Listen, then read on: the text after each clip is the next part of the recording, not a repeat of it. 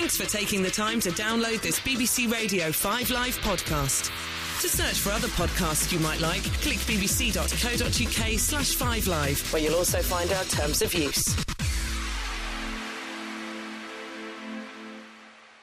What's up? What's up? What's up? What's really funny is that Welcome in order to to do the that, you podcast. have to take your face away from the microphone. Because it's too loud and too horrible. Plus, our engineer is sitting with us in the studio because otherwise it would be all over the place. So, as part of the show, we thought Nicolas has his own little fan club, so we thought we'd bring him in as it's a festive period and say Joyeux Noël. Joyeux Noël. À tous. Eh bien. À tous. Très bien. Ça va? À tous. That means to the two of you. Yeah, no, to everyone. Oh, to all. I'm quite generous. To everyone. But it's not And to you too. Tous. Tous. Not Tous. Which is also the same word for tousser, coughing. À tous. Loads of people have enjoyed you coming on the show far more than they enjoy listening to us. I doubt that. No, I think that's true. Anyway, Mark's got a specific request. Can you say Okay. literally a masterpiece that cannot be equalled, but in your strongest French accent? I don't have a strange... No, you have a strange accent. Just I? as if you're... Okay, say it seduce again. me with the language. What's my line? Literally a masterpiece that cannot be equalled. And the bitter virtues of oranges ripened under the giving tropical him so sun. much That's to what I want. say. That's what I want, okay? Literally a masterpiece that cannot be equalled. And I've forgotten the rest. And the bitter virtues And the bitter virtues of oranges. of oranges. Your 'Cause that's how he mother said was it, a yeah. hamster. What? Yes, go on. Your mother was a hamster. My mother was a hamster, And your father and your father smelt of elderberries. smelt of... Oh, what am I... It's all right. It's a Monty elderberries. Python line. We're now... Fetche yes. la vache. Oh, pardon? Fetche la vache. Fetche la vache. Yes, what does that sounds mean? Spanish. No. Fetche. Yeah, that's franglais, but la vache is the cow. La And they- vache, yes. And they throw a cow over the... I missed that one. I really like Monty Python. Anyway, what this is a podcast which will bring you the best of Wittertainment and the countdown of the Wittertainment Top 10, all perfectly engineered by Nicola. Nicola, thank you very much I to hope you it and sounds- all your studio management colleagues for making us sound Thank you. I hope it half-decent. won't sound too French. Can you give us a sort of sexy French message for all the listeners? Because I could just basically listen to you talk all day. In French or in English? I don't care, as long as it's not rude. No, I'm going to be playing your. I just want to say that I'm going to be playing your show that we pre-recorded today. So because someone has to do it. You know. So I hope you're having a good time at home. You see how I'm doing? Do it sort of low, like kind of whispering sweet nothings. I see what you mean. Yeah. I hope you're having a nice time at home, and that you've drunk a bit too much, because that's what we like. And the bitter virtues. And the bitter virtues. Okay, on with the show. Hello and general greetings in a non-time specific way. Happy post-Christmas period to you, Mark. What's up, Simon? Well, it is. We just... How was your Christmas? Well, it was... Am I allowed to make stuff up? It was... You could just go ahead and make stuff up. It was interesting, and I ate some things. Did you? And I drank a few things. Great. And I opened a couple of presents. How about you? What did you get? What was Well, the best thing you got? The best thing I got Yeah, go on. was... I probably got some IPA. Oh, yes, fine, yes. Very good. And I particularly enjoyed getting some nice wine Yes, very good. and probably some jeans. Some cheese or some jeans. Jeans, not Some cheese. jeans. This is some cheese. No, of course, that is the true spirit of. If you get those miniature ones, that's Yeah. the true spirit of the time of season. What, the miniature wine and cheese? That little baby cheeses. It's a joke. Very good. It's a joke. I actually believe I originated many years ago. And but I think it was still quite good. Anyway, how about you and your specific? It's period? been fabulous. Thank you very much. I suspect I got a Harrington. Not another one. Well, you can never have too many. Yeah, but you've got about 100. No, I've got 14. No, well, 15. Although one of them, 14 functioning. 14 functioning. Are we allowed to mention specific products? It's not a product name. Harrington is a generic term for... Yeah, there's not. There is no jacket that you can buy that's actually called a Harrington. Well, the one you're wearing at the moment looks as though you're about to fly a mission over Germany. Yeah, this is my midure from the Ultravox Is it video. Ultravox? Jacket. I thought it was like yeah. World War II. Well, you know, when he was doing all that, when Ultravox did all those videos, they were always standing around on an airfield with a lot of mist, and then a robot holding a cocktail. You don't. And he had the moustache that made him look like he just had a fight with Biggles. I always thought he wore an RAF greatcoat. Anyway, look, the reason we're here is to present to you in a non-live, but don't text, okay, and don't email. Because we're not here. And the because live stream truth is be told, we've recorded this before Christmas, so we have no idea how Christmas has gone. We hope it's gone well for you, and we hope it's gone well for us. And here we are on 5 Live. I haven't mentioned the name of the network. It's always my job to do that because Mark is never quite sure what the name of the network is. But anyway, we're 5 Live or BBC Radio 5 Live. There might have been a change over the festive period. You never know. So the purpose of the next couple of hours is to bring you the Wittertainment Top 10, which we'll do in our second hour. And in this particular hour, the best bits of the show, because remarkably, there have been some. We won't be able to fit the best bits of the show of the year into one. It's a cornucopia, surely. A potpourri. But cornucopia is actually that thing at the very beginning of the Hunger Games when everybody has to commit foul bloodshed, so I probably don't mean that. Cornucopia, potpourri, it's sort of the same Potpourri, thing. I've never understood potpourri. The point of it is what? They look like vegetable crisps, but you can't eat them. but what are they actually meant to do? They smell nice? Is that it? I think so. So it's stink, it's scent, right? It's stink in a bag. That's what potpourri is. I'm not sure you'd get a job marketing it like that. No, but that is what it is, isn't it? You don't put it in food or anything. It just sits there and it's potpourri, right? Yes. Okay, fine. I think it's potpourri. If you say potpourri, it makes you sound very common. I do know it's potpourri. Thank you very much. Just that mention it. Right, so look, thankfully we haven't had to decide. Oh, it's potpourri. The best bits of the show. No more Christmas pudding for me, Mama. I'm off to play the grand piano. This has been selected by you. So, in this particular section, we're going to hear bits requested by Addison Wiley, Ryan Philip Pollard, Emmanuel Raga, Steve Clark, Sammy Morrison, Wittertainment, Thomas Bickerdike, which is my favourite name. I think that's about it. So these are all bits that have been... His name can't really be Wittertainment. No. His name really is Bickerdike. No, I didn't suspect that. I suspected the fact that his name was Wittertainment. It seemed like a terrible coincidence. So what we're going to do is we're going to play some of the best bits. What if he'd been a fan of some other rival film programme? That would have created real problems. There aren't any other programmes that we How many downloads are we getting a month at the moment? I can't remember. Is it 1.56? Everything might have million? changed. Everything's changed. It's after Christmas. Everything has changed. So here we go. So part 1, best of the year. And where else could we start but with some minor European royalty? You came here to play the greatest role of your life. Her Serene Highness, Princess Grace of Monaco, Duchess of Valentinois, and 137 more titles that come with it. God help you. You make it sound so easy. Grace of Monaco. So the whole of the film is done at this register, which is kind of infantile beyond belief. You start ending up wondering whether what's going on is that Han seems to be sort of making all these references to old kind of like rear projection Hollywood, because at the beginning you see, she's finishing her last shots of High Society, whatever it is, and then while all the stuff that's going on in Monaco, you look at scenes and you go, okay, is it that this is incredibly creaky, or is it that actually he's paying homage to a bygone age of Hollywood in which conversations on screen were held in you think, I can't figure out whether it's homage or just rubbish, and actually the answer is it's probably both.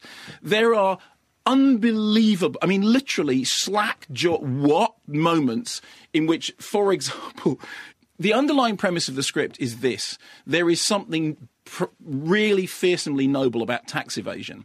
And actually, if we could all just believe in because the whole point is the French have blockaded Monaco because Monaco has become a tax haven, and France has been involved in the Algerian war, which is kind of, alluded to somewhere in the background.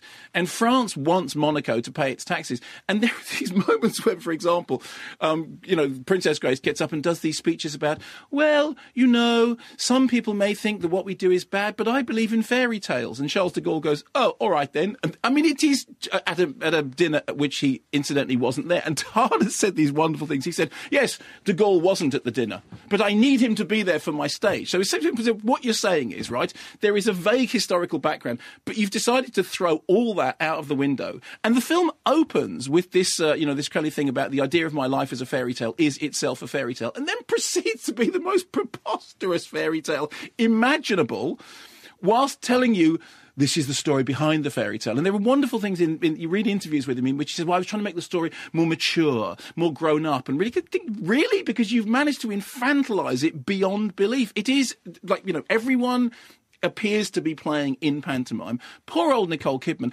bless her, is doing her very best. She's really trying to, and Dahan spends his whole time with his camera pressed like right close into her face, right close up on her eyeballs and right close up on her nose. It's just like, back off. That's a fantasy. That's a fairy tale, Grace. It's not real life.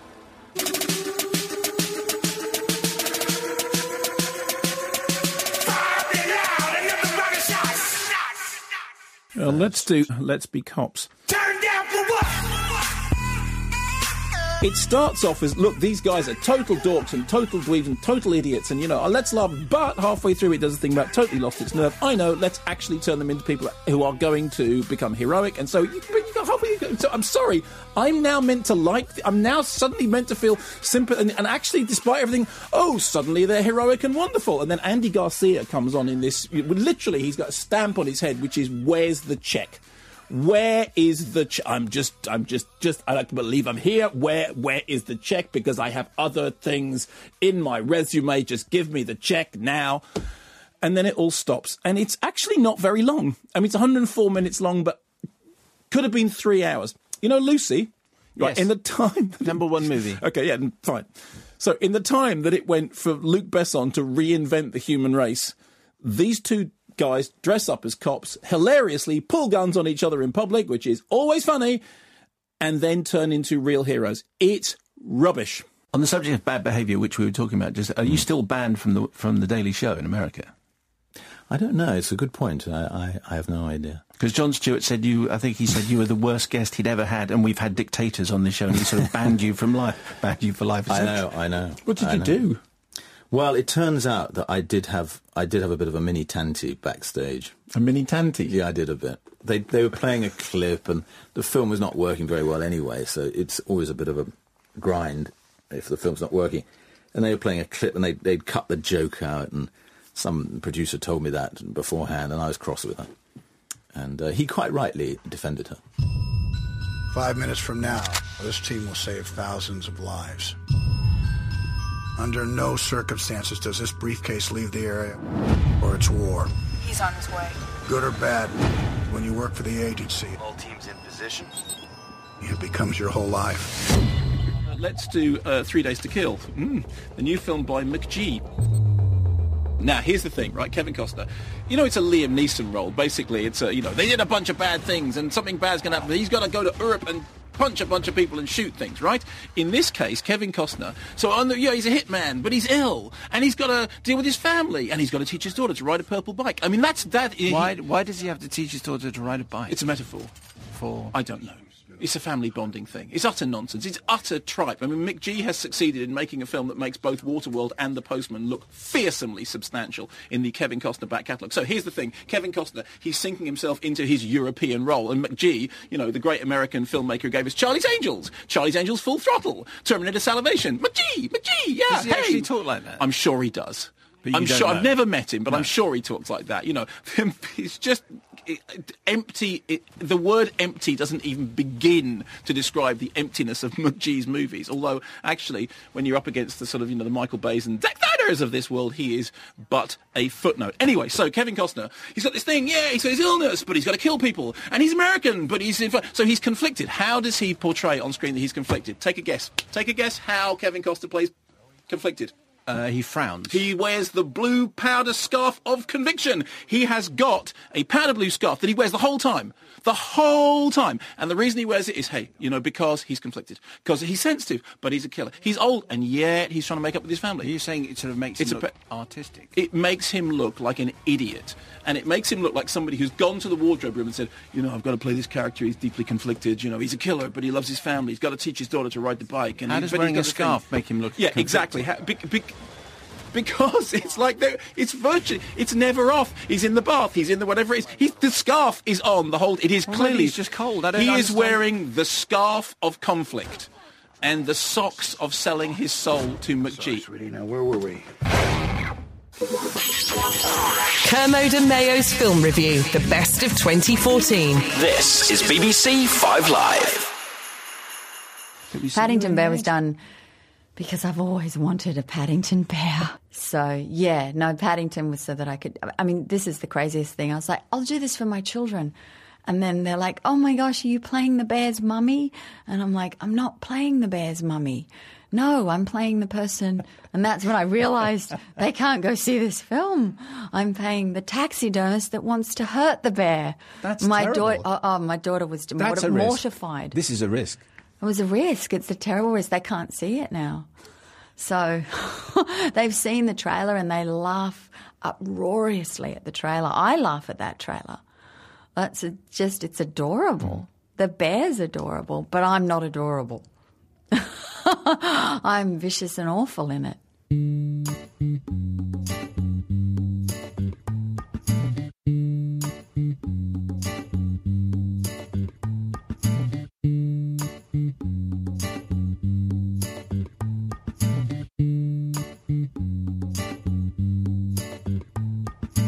Okay, can I just say something crazy?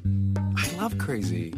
All my life has been a series of doors in my face, and then suddenly I bump into you. Tim in Staines, I have to relay a recent Wittertainment-related injury that I suffered. As a member of the Salvation Army, though not a qualifier for Clergy Corner, I've spent the last couple of weeks taking part in the organisation's annual fundraising appeal. Part of this involves posting donation envelopes through people's letterboxes in our local area, which we then collect a few days later. During the posting phase of this operation, I am accompanied by my generic MP3 player and a variety of podcasts. I was coming to the end of A Row of Houses a few days ago as Mark began to review that film with Helen Mirren and whether she had a good or bad French accent. I was met... It's a 100-foot journey. Yeah, I was met by a letter... Jinx. Pardon? Jinx. We said it together. You have to jinx. We have to jinx. Yeah, you have to do it with a little finger. You have to... No, sorry. Oh, then it's bad luck. Fine. Oh, my... Fine. How will I get there? Someone who thinks so much like me. Jinx. Jinx again. Can't believe you don't do that. No, I've never even heard of it. Jinx. Yeah, where do you live? London. You should be like, you never do that. Where does the word streetwalker come from? Are you from Mars? Are you like the man who fell to Earth? Jinx. You say the same thing at the same time. You say jinx and you hook your fingers. If you're 8, maybe. Hang on. Do you know this? Yes, thank you. I'm getting... Well, Robin's saying no, but he's equally ganging mature. up. But everyone else is saying yes. Thank you very much. Thank you. Jinx. Never mind, carry on. I think most people are going, I haven't got the first idea. No, most people are going, how can Simon Mayo not know that? Was it's that amazing movie that somebody with who's Kevin such a popular DJ can be so out of touch. Can I say something crazy? Will you marry me? Can I say something even crazier? Yes.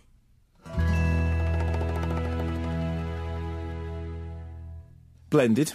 Blended is that most splendid of things, a new Adam Sandler movie. There's a story that, Michael Caine signed up for Jaws 4 because somewhere on the script it said fade in the Bahamas, and he went, fine. Here it went fade in, a lavish resort. It's fine. Just hang around. What are we going to do? We're going to read some bits of the script out every now and then? Fine. Get some kids together. Just, make it family film. Family film. Get a holiday out of it. Fine. I mean, it's toe-curlingly bad. And the worst thing about it is that there's kind of at least something acceptable about Adam Sandler making incredibly cynical and sort of gross comedies.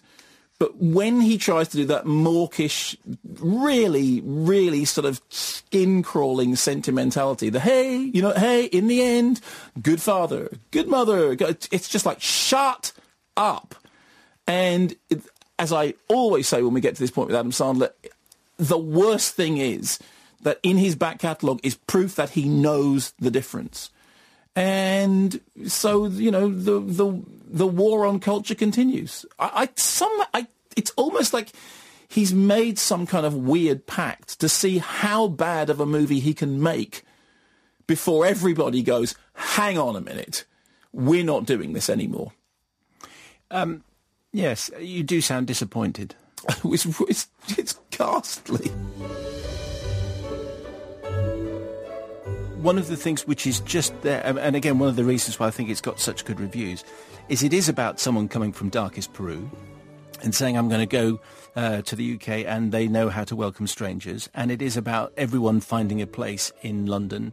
And it's not overly done, but there's certainly an element of how do you treat people from a different culture in there. Just a hint of it. I think there's that, but also bear in mind the time that Michael created this character. It was also the image of the evacuees on the platforms of Britain were very strong in recent memory with their gas masks and their, if you like, labels around their neck saying, please look after me.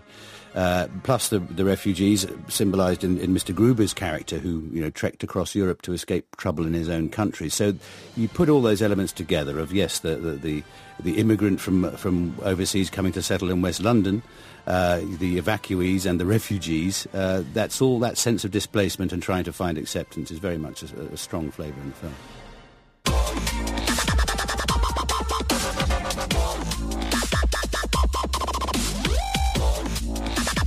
My feeling about it was that you could either sit there and just goggle at the landscapes and like the characters and like the battles and like the leaping and like the jumping and like the bit with the pirate and the bit with the thing, or you could enjoy the satirical gags about consumer culture and about, you could do. I thought there was something for everybody. What's the song? Everything is awesome. I guarantee you will, if you go and see the Lego Movie, you will come out of it singing this song in an only mildly ironic way, okay? Okay. Everything is awesome. Everything is cool when you're part of a team. Everything is awesome when we're living our dream. And so the gag in the film is that song is horrible, right? And it's the way of making everybody conform. He wakes up in the morning and he conforms and he opens the instructions on how to have a good day and be a good citizen, and it's watch the television, watch the message from President Business, and then listen to this uplifting song. Everything is and it's awful. But by the end of the film, awful as it is, it's wormed its way into your brain, and I promise you won't be able to get it out of your head in a way which is really annoying but actually very funny.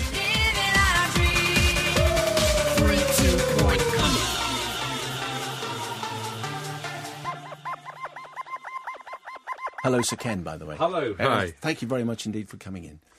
Was it the World at One you were going to? Where was it? We saw you going down the corridor. You wandered off down there. No, I just went to the loo. Fine. Beg your pardon. Fair enough. Sorry, sir. It's okay. Anyway, do you want to? You don't have to call him sir. You know that, don't you? Only just as in the opening exchanges. Is that how it works? Is the general rule? Do people the first time are they meant to say sir and then? No, I think there's no meant to, and certainly nobody has been observing those rules. But it's very sweet of you. Well, I just think it's courteous. It's go on, do the other crawly bit that you were going to do. No, it gets worse, right? He called you sir, and now look, he brought you chocolate. You darling! Would you like my chocolate bar? You're very kind. Well, it's without revealing the name of it. I've already done that. Oh, have you? Yeah. But I won't continue to support it. But it contains two separate pieces. One of them I'm sending right back your way. I'm very grateful for the other. Would you like half of one, Mark? I'm fine. Thank you for offering. No, it's fine. You do have to keep the wrapper out of sight of the cameras because otherwise we get into Oh crikey! Okay. I know exactly. I tell you what, it's very scary already. But I'm taking one out. Thank you very much. That's okay. What are the reindeers? Reindeers are really handy because they pull the sleigh through the sky. What's a sleigh? A sleigh is a thing that Santa rides in. Yeah, it's like a big wooden car pulled by the reindeers through the night sky. And who's Santa? Oh, Dad, this is Santa. Well, he's a bit bigger than that, and he's fatter. What? Yeah, he's got a huge white beard and a sack of presents. He does. Ho, ho, ho! Merry Christmas! How does he know what presents to get people? You write a list and post it to the North Pole! Tell him about naughty or nice list. You're either naughty or you're nice. And I think the whole of the class will get on the nice list. And I think you would maybe get on the bad list. Why? Because you don't remember Christmas. Yes. Christmas is magical. That's why we make Christmas wishes in our wishing well. We put magic fairy dust in that Mum left us. Oh, dear, dear, dear. Do you want to hear some of the theme tune? No, not really. Oh, no, go on. Just 10 seconds. Go on. Can you remember what you've done with my donkey? Hey, dude, where's my donkey? Hey, dude, where has he gone? My wife is having a baby with no donkey. What's up, what's up, what's up? Ride on, hey, dude. That's enough. It is absolutely enough. I mean, I take no pleasure in this at all because I don't want to be, grumpy, grouchy, Scroogey, bleh, humbug. But it's rubbish. I mean, I understand that, Christmas comes but once a year and brings with it films that make you want to flee the country. But I just sat there wanting it. Now, I know I'm not the target audience, okay? But I would rather watch a 24-hour marathon of Chuckle Brothers on CBBC. That's good. Words fail me. Parents will be taken to see this by their children. Do you think? Is that it? Actually, no, I don't think. And if anyone can, I wonder whose job it was to do the plot synopsis for this, for Sight and Sound. And the flash mob, it's... No, I don't say it very often, but words fail me. Pretty pointless being a critic if words fail you, though, isn't it? Well, it's more to do with that thing about getting cross about it. No, but it's all just words are still failing. The area in which words don't fail me is this. That movie took a very large amount of money. In its first week, it took something like $1.8 million. In its second week, it dropped by only 14%. Now, this was used... Why are you talking in dollars, anyway? Oh, sorry, pounds. I beg it is pounds, is it? Yeah, it is pounds. Okay. It is pounds. Sorry, that's just you start talking about box office. You automatically. If you went to the Ulster Transatlantic, you wouldn't have been paying in dollars, would you? Really? No, you would have been paying in sweets. So it took a whole load of money, despite how roughly critics treated it. And believe me, a lot of critics were a lot ruder than I was. And I would just like to say once again that this absolutely demonstrates that what critics say about films makes no difference to the box office. And the next time, a film company feels like complaining that their film didn't do well because it got bad reviews, I will just point them towards Nativity 3 and go, that film got the most royal kicking and look how much money it took. I would also add that just because something takes a bunch of money doesn't mean people necessarily like it. It is perfectly possible to pay for a film that you don't enjoy. Very good. So have you heard this before? Yes, you can stop now. Okay, fine. And in that part we heard, amongst others, Hugh Grant, Nicole Kidman, Hugh Bonneville and Sir Kenneth Branagh. After the news, more highlights chosen by you, including Toby Jones, David Fincher, Benedict Cumberbatch, plus reviews of Horrible Bosses 2, The Babadook, Pudsey, Transformers and Mrs. Brown's Boys. So more with our extended cornucopia in just a moment. This is 5 Live. So this is part 2 of our Wittertainment seasonal post-Christmas bash, which is being played a number of times. So we're not making any reference to time of what day, day of week or it is. Indeed the day it is. But it is 2014. I'm not sure if I can say that. Yes, it is still 2014. December 2014. Unless we've gone through the interstellar time warp, it is still 2014. So some more best of stuff as requested by you. This time it's Sammy Morrison, Mark Donaldson, Andrew Hanley, Sarah Calamassi, Simon Koffler, Paul Baker, Stuart Armstrong, Luke Robinson and Simon Williams have all contacted the programme. Because the question is, what's the best stuff of the year? Yes. Okay? Yes. We've answered that with a whole bunch of stuff in the first half hour. Yes. This is what was left. Whose greatest talent We got to run away, JCB! No! Tommy! is being a hero. Tommy, no! Hold on, Tommy! We're dogs. We don't dance. Well, after that performance, I've changed my mind. Pudsey, the movie, featuring David Walliams as the voice of Pudsey. Yes, it's me. Who else? You finally did it! I said I could. Well, I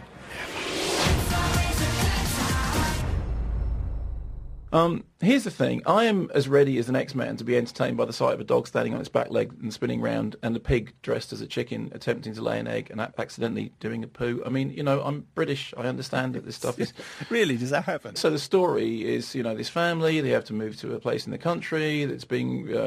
Lord of the Manor is John Sessions, sort of channeling Uncle Monty, and they take the dog with them, and some stuff happens. And the funny thing is, I've got nothing against the idea of Pudsey the movie. The thing that's surprising is just how grotty a piece of work the film is, just in terms of the ugliness of the filmmaking. I mean, sometimes I've used the phrase televisual as a criticism of cinema, but no television station would broadcast this. I mean, if you're familiar with the sort of stuff that goes out on CBeebies, if you've seen things like Brum, if you've seen things like the Chuckle Brothers, I mean, believe me, that stuff is Lawrence of Arabia compared to the way this film looks. I mean, just on a technical level, it is just unbelievably bad to look at. It's also, it's not funny and all the rest of it. And you say, oh, fine, well, okay, he's being a sniffy critic. I was in a small screening, when there was some critics and I think a 4-year-old child, a very smart 4-year-old child, incidentally, who just spent the whole film just going, why am I interested in this? Who are these people? Why do I care? I mean, there is probably a way of making a Pudsey the dog movie that's perfectly fine. This isn't it. I mean, believe me, if you go and see this, and if you pay to go and see this, you will want to get your money back, because you'll be shocked that somebody could have put something that looks that bad on a screen. It's terrible, and I don't say that with any joy at all. I don't like, hey, Michael Bay's made a terrible movie. It's just the Pudsey movie. It's just on a movie making level. As I said, to say it was televisual would be to do an insult to television. I think it's in cinemas because no television station in their right mind would broadcast this. Shameful, shameful. Poor Pudsey. What do you ever do to deserve it? John Wilder's on an email. Is Pudsey worse than Mrs. Brown's Boys? Yes, I mean, it's worse made. Yes, it is. So, so if you had to see one of those again tonight... Oh, Mrs. Brown's Boys. Yeah, I'd see Mrs. Brown's Boys, the movie, in D-Box. I'd see the movie in the box rather than watch Pudsey again. It was terrible. Obviously, I'm getting no pleasure out telling you this. I like pigs. What's that got to do with anything? Well, there's a pig dressed as a chicken trying to lay an egg. That's a standing joke. And a talking horse. I mean, things I like. I like dogs. I don't think he likes dogs. This war, we're not winning it. If you speak a word of what I'm about to show you, you will be executed for high treason. It's beautiful. It's the greatest encryption device in history, and the Germans use it for all communications. Everyone thinks Enigma is unbreakable. Let me try, and we'll know for sure. Mr. Turing, do you know how many died because of it? I don't. 3. While we've been having this conversation. Delighted to say Benedict Cumberbatch... Very good. Say it again. So delighted you get to say it twice. Delighted to say Benedict Cumberbatch joins us on the programme. Hello, Benedict. Hello, Simon. How are you? I'm very good, and thank you. It's very nice to have you on the programme again. And normally I end up with listeners' questions, but there's just one I want to mention right at the very beginning. All right. From listener Jane, who says, is there anything that Benedict would like to punch Mark for this time? It remains to be seen. We'll wait and find out. Yeah, well... This was not the way it was reported recently, but actually, I think you just punched him lightly on the arm. This is going back years. Oh yeah, I mean, and I think there is some kind of evidence, isn't it? I mean, I don't know if back then you did, but I know you have cameras all over your studios now. But probably to protect Mark from other assaults by actors. But no, it was a light. Oi, and I tried to give him a sort of dead arm. I mean, he was sitting right next to me. The temptation is overwhelming. Yeah, exactly. The film is this extraordinary juxtaposition of, on the one hand, this heroic story and thrilling story of the breaking of Enigma, and then, as you talk about, the tragedy of what happened to him after the war. And and the triumph of the film, I think, is to make the wartime stuff really exciting, even though you sort of know how it's going to end. Yeah. And that even though, and I think most people will know that Alan Turing committed suicide, you mentioned the estrogen injections, the shock of the fact that not exactly in our lifetime, but in very recent history, the British judicial system was capable of saying to a man, 2 years in prison or chemical castration. And it's the barbarity of it that is still shocking. It is. It completely is. It feels extraordinarily medieval. It feels devoid of any kind of nuance or subtlety or understanding. And it was. And I think it was born out of paranoia, fear and terror, the idea of the Red Threat and the Cambridge spies. And mainly, I think, his outsiderdom was born out of the very fact that, partly because of who he was, but partly because of his sexuality, that thousands of men, like I said before, suffered the same fate. And I think when you start to say that something's illegal, when you make it contraband, when it becomes something that is unallowable and criminal, you're going to create a clandestine environment. So, of course, the meshing of communism and homosexuality, those two things had a perfect marriage. Men for decades had to live secret lives if they were gay. And everything about their most intimate moments and feelings had to be not just suppressed, but lived out in a very clandestine and secretive manner. So you can see why society had been whipped up into a furor and terror and fear about communism, but at the same time, they created this marriage between the idea of an alternative political system and the best people to work as spies or people with secrets were people who were already living secret lives, which were gay men and women. I mean, that's the extraordinary thing. It wasn't illegal because Queen Victoria didn't believe such a thing existed, famously. So it was horrendous. It was a horrendous period of history, and like you say, incredibly recent. Is that the sound of John Fox? Could be. It's either that or somebody's hoovering in the studio. This isn't the bit anyone recognises, though, is it? We were talking about John... all electro music. There we go. Of course, the deal is, around about this time, you all had to sound the same. A little bit of Gary Newman, a little bit of David Bowie, a little bit of air synth. Here we go, John Fox then. Standing in the dark, watching you glow. It's not very tuneful, is it? And then people then had to do the sort of slightly robot dance in clubs. Oh, I'm very alienated. Not making eye contact. I'm a bit futuristic. I'm like Yul Brynner in Westworld. Yeah, I'll have a rum and coke. What a shame. It was what it was like. What a shame this isn't being live streamed. Has he shut... Oh, he's saying underpass. We talked all over it. Now we've got to talk all the way through another interminable verse. But that's what would happen. People would get up and they'd do that thing. They'd do the alienated angry turkey dance, which was like, yeah, this is how I'd dance if like I was an android. Which I am an android. I've got no feelings.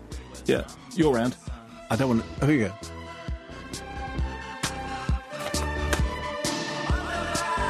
Boss! Cracker Jack! Yeah, we'll have another one. Hang on. Underpants! Jules in County Antrim, I just asked my 10-year-old, as she says jinx, whether she says jinx or... she said, yeah, everyone knows that. Except me in silence, says Jules. Exactly. Jinx is definitely a thing. They do it in Frozen. I should know. I've watched it hundreds of times. Ben in Edinburgh, father of 2 girls under 5. Because my children are the wrong... I didn't see Frozen. Oh, yeah, they do it in Frozen. I didn't see Frozen. See, I didn't see it. Who do you think you are kidding, Mr. Hitler? Have you got Captain Mannering's voice? Well, that's an interesting question. Whether to try and simulate his voice, and I think that clearly the interest for us is not to try and imitate those actors, but to try and get something of the dynamics of that group of people. That's what's entertaining. If we slavishly try and simulate all syllable by syllable how they sounded, I think that's you're on a hiding to nothing.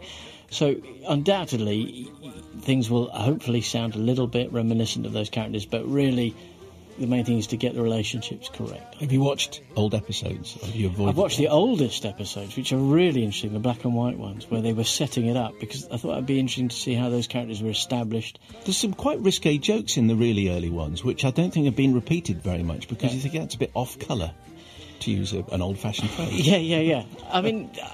I bow to people's greater knowledge of this stuff. I mean, it's a bit like Harry Potter, where you tread very carefully into any kind of suggestion you know more than anyone else, because people are obviously slavish Dad's Army fans, and I'm sure that they thoroughly disapprove of this entire enterprise.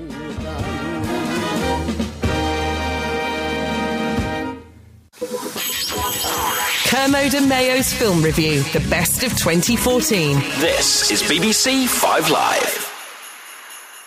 It's time to go to the Copacabana beach. It's time for Mark Chapman. The key question, the key thing, Mark, is the Copacabana the hottest spot north of Havana? And is there any sign of Lola the Showgirl? There is no sign of Lola the Showgirl, although, to be fair, Simon, I haven't actually been looking. Mainly, no. I think my wife might be listening. I think my wife might be listening to the show. Are music and fashion always the fashion? That's the main thing. Well, certainly in all our lives. Although not sat around this table when I got Pat Nevin next to me, who's just come from a jog and is just looking particularly horrible and sweaty. And it's not particularly hot either, because it's nice and overcast here in Rio, which might make you feel slightly better. Is there any sign of Rico who's wearing a diamond? Are we going to go through the whole 3.5 minutes? Or shall I just move on? We could have just played the song. I think the question is who shot who. Yeah. Maybe you could answer that before the end of the programme. Thank you very much. One of the more surreal handovers I've done on 5 Live with Simon and the Good Doctor. Her name was Lola. She was a showgirl with yellow feathers in her hair and a dress cut down her there. She would merengue and do the cha-cha. And while she tried to be a star, Tony always tended bar across the crowded floor. They worked from 8 till 4. They were young and they had each other. Who could ask for more at the Copacabana? Anyway, what else is new? Horrible Bosses 2. I think we've already guessed from your voice precisely what you You've think. already done Yes. the maths on this. Okay, so Horrible Bosses 2. Here's a clip. How'd you do? I did great. I actually got a couple extra supplies because I think we got to be more careful this time around. You know Absolutely. What I mean? No, I got a good magazine to cut up the ransom note. So smart. Can't be writing it by hand. The Dora Explorer walkie-talkies. Awesome. Is that... Well, it's not a spy store. It's a convenience store. It's the only time. Did you get time. scissors? Yeah. I got some scissors. I don't yeah. see any latex gloves in here.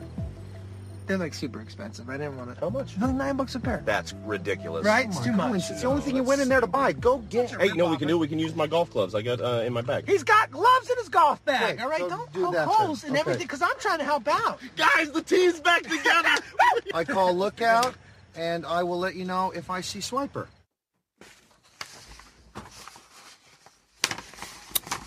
I'm rustling paper just to fill the embarrassing gap before Mark can work out quite what levels of contempt he's going to reach. Well, let me be honest. I mean, quite high levels of contempt. Firstly, in a sort of, fusty old man kind of way, I'm really fed up of the vulgarisation of modern comedy, which basically thinks that the height of hilarity is getting a bunch of middle-aged men together to talk.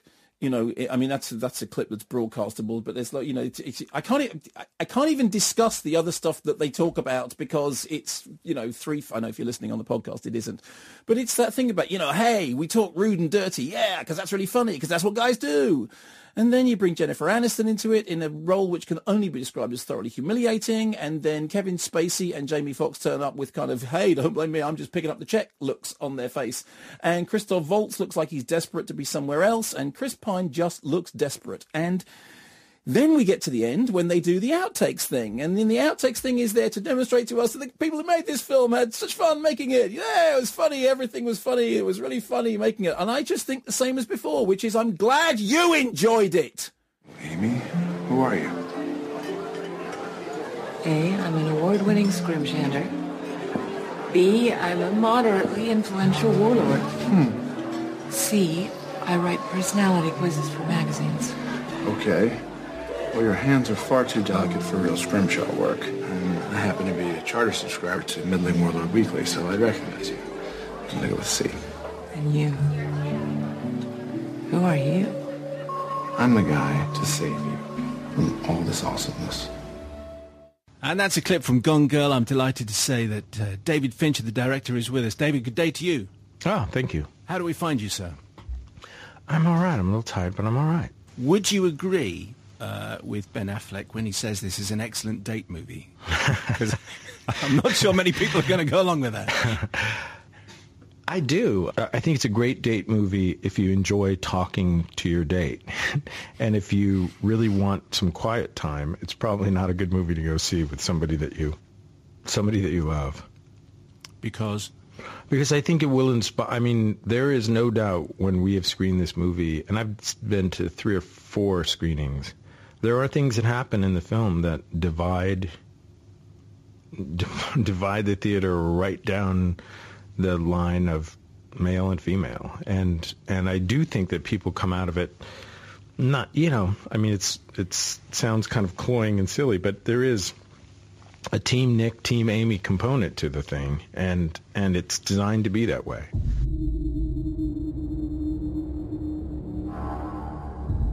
This is the greatest advance in modern physics since the splitting of the atom. A rare metal. Molecularly unstable. The one thing that I would say is it surprises me that over the course of all the films, Bay actually hasn't developed in any way at all. Bring it up! All the way! You guys have never seen a truck like this before. Dad, you can't keep spending money on junk. I don't think it's a truck at all. I think we just found a transformer. And I think that part of the reason for that is that he made Pain and Gain, which he considered to be his art house project. I'm going to ask you this once. He showed us his soul. Everyone went, blimey, I don't want to see that again. So he went, okay, fine. What you want is stupid. I'll give you stupid.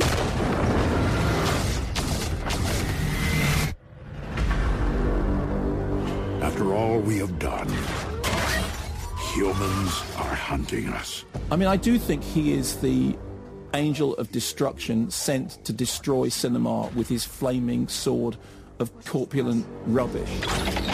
Who sent you here?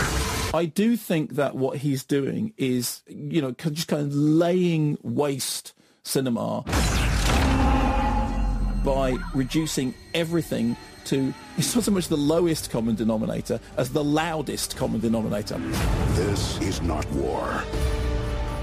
It's human extinction. It doesn't matter what you're doing as long as you're doing it louder and longer and bigger than everybody else. And it doesn't surprise me that the movie is taking money because, like any major catastrophe, people have a sort of weird, morbid thing about going. It's like the old American thing about going out and looking at roadkill. So it doesn't surprise me it's made a huge amount of money. It doesn't surprise me that people are going to see it, just because even I was kind of stunned by just how long it was, and just how tedious it was, and just how repetitive it was, and just how incoherent it was, and just how little anyone seemed to care about anything other than it being loud. So that is it. Michael Bay, the loudest common denominator. You're quite proud of that the line. apocalypse. Let's put that up there in big letters. So it just came to me. It's very good too.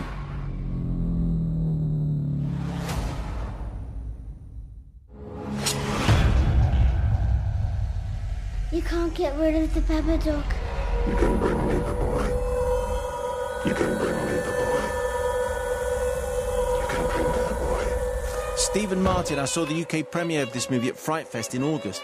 I expected it to be one of the highlights of the 5-day festival. Sadly, I was disappointed. Oh, I'm sorry. It wasn't scary. No jumps. It took a long time for the Babadook to appear. When he does, it's not at all frightening. The son, actor Noah Wiseman, spoilt the picture for me. What? He's so annoying, I just couldn't feel any sympathy for him. Okay. Quite frankly, I was hoping the Babadook would take him. I went to see... Speechless. I went to see Annabelle last week. Yes, it's predictable, but there were more intense scenes. Don't give me. I went to see the Babadook and didn't like it, but I saw that Annabelle and it really worked. That's what Stephen Martin says. Really? Pass it in. Thank you.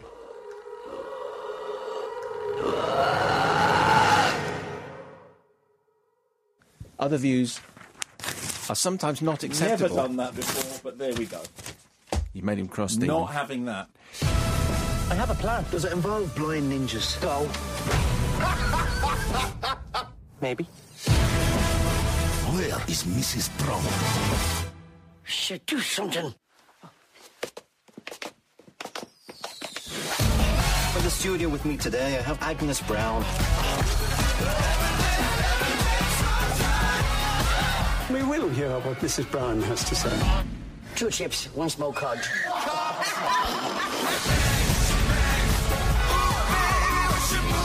One of you lot threatened my mother, and I'm not having that.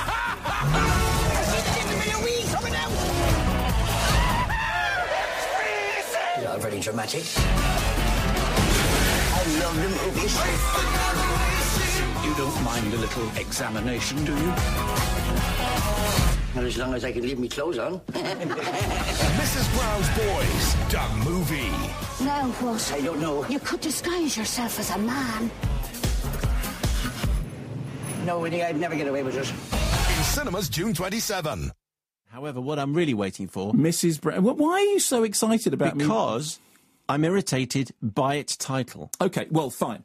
So, the title is hugely irritating. Have you seen the television programme? Yes.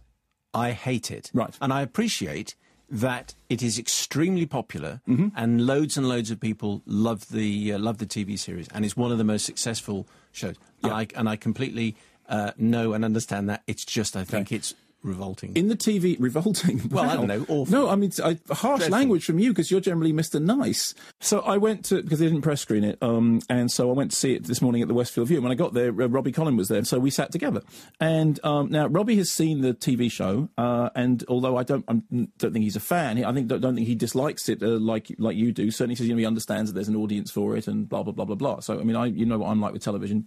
I've seen maybe sort of 5 seconds of it on TV. What I can tell you is this. I didn't laugh, I didn't titter, I didn't smirk, I didn't crack a smile. Is it because you didn't see because you're unaware of the of the kind of the running jokes, do you think? No, I don't think so at all, because I think that if it's a comedy, the movie's got 90 minutes of my time, and it is, okay, fine, to make me laugh. The film is an absolute stinker. Now, my suspicion is that there's one thing, me watching it, thinking, this is just not funny on any level at all. It's, I mean, no laughs at all. I'm not just being mean. And I didn't hate it or find it repugnant in the way that Keith Lemon, the film, was really vile and actually made you want to go out and bath in Clorox afterwards. There was none of that. There was just this is really long and not funny and not interesting and really long and just and the whole thing is they have to get a receipt, and in order for the receipt to have, they have to do this thing, and the things receipt for what? To prove that the person's paid the tax. And it's like, catastrophe upon catastrophe. This happens, and they drop it, and you just keep thinking, please, just get it to the court so the film can finish. Because I was really restless, and I felt really uncomfortable. You could have seen Agent Tomorrow. I didn't hate it because there's nothing to hate. I just looked at it. But what's interesting is there were other people in the cinema who were obviously Mrs. Brown's Boys fans. The movie. 2 of them left. Over to my left-hand side, you asked Robbie this, over to my left-hand side, there was a couple of people who were laughing, okay? So out of 8 people, a couple were laughing, 4 were silent, 2 walked out, and 2 were professional critics.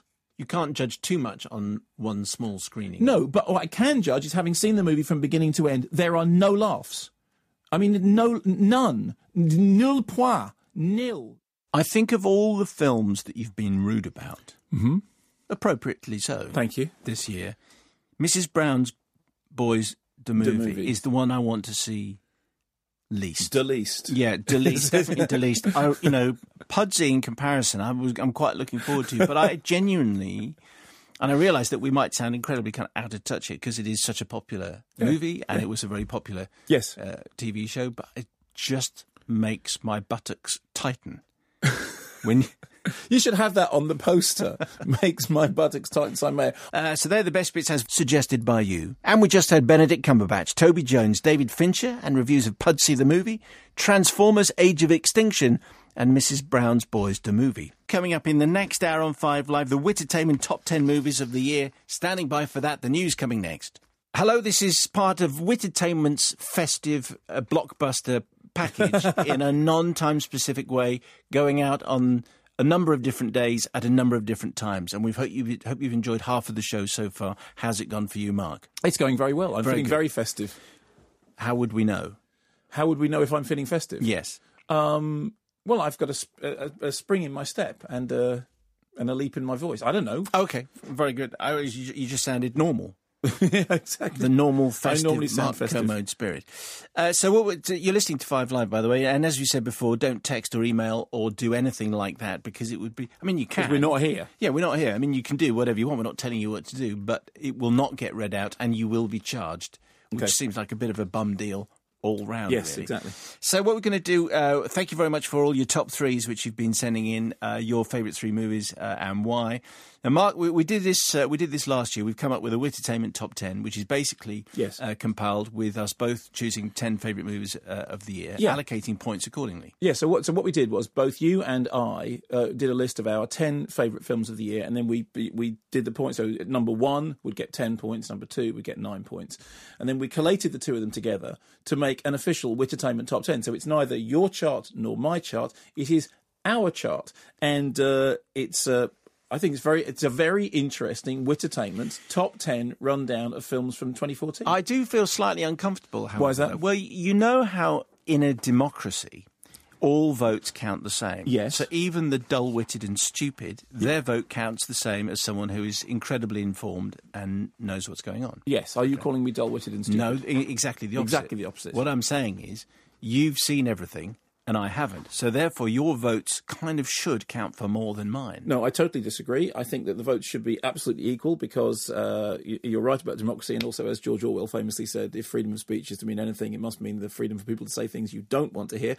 Also, my own viewing habits are kind of skewed in weird ways, like, 12 Years a Slave came out this year, but I consider it to be last year's film. So it makes more sense if we just do it equally from the two of us. It's been done equally, even though in everyone's minds my votes count for less. No, they don't.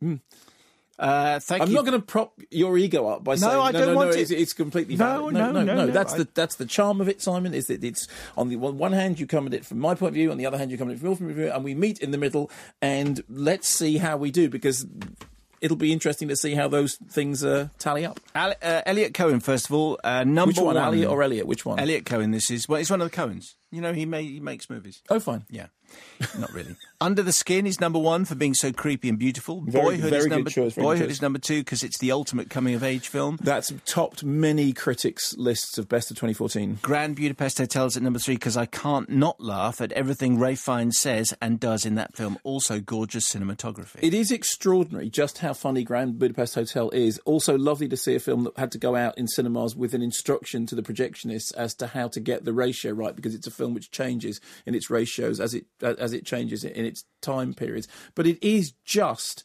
consistently funny. And of course, the great thing about Grand Budapest Hotel was it was one of the very few cases of a movie which opened with a moderate box office success and then built its way over 4 weeks to the top of the UK box office chart. And it's wonderful to see a film doing that. It kind of reminds you of when it was possible for a film to become a hit because people liked it and told their friends how much they liked it.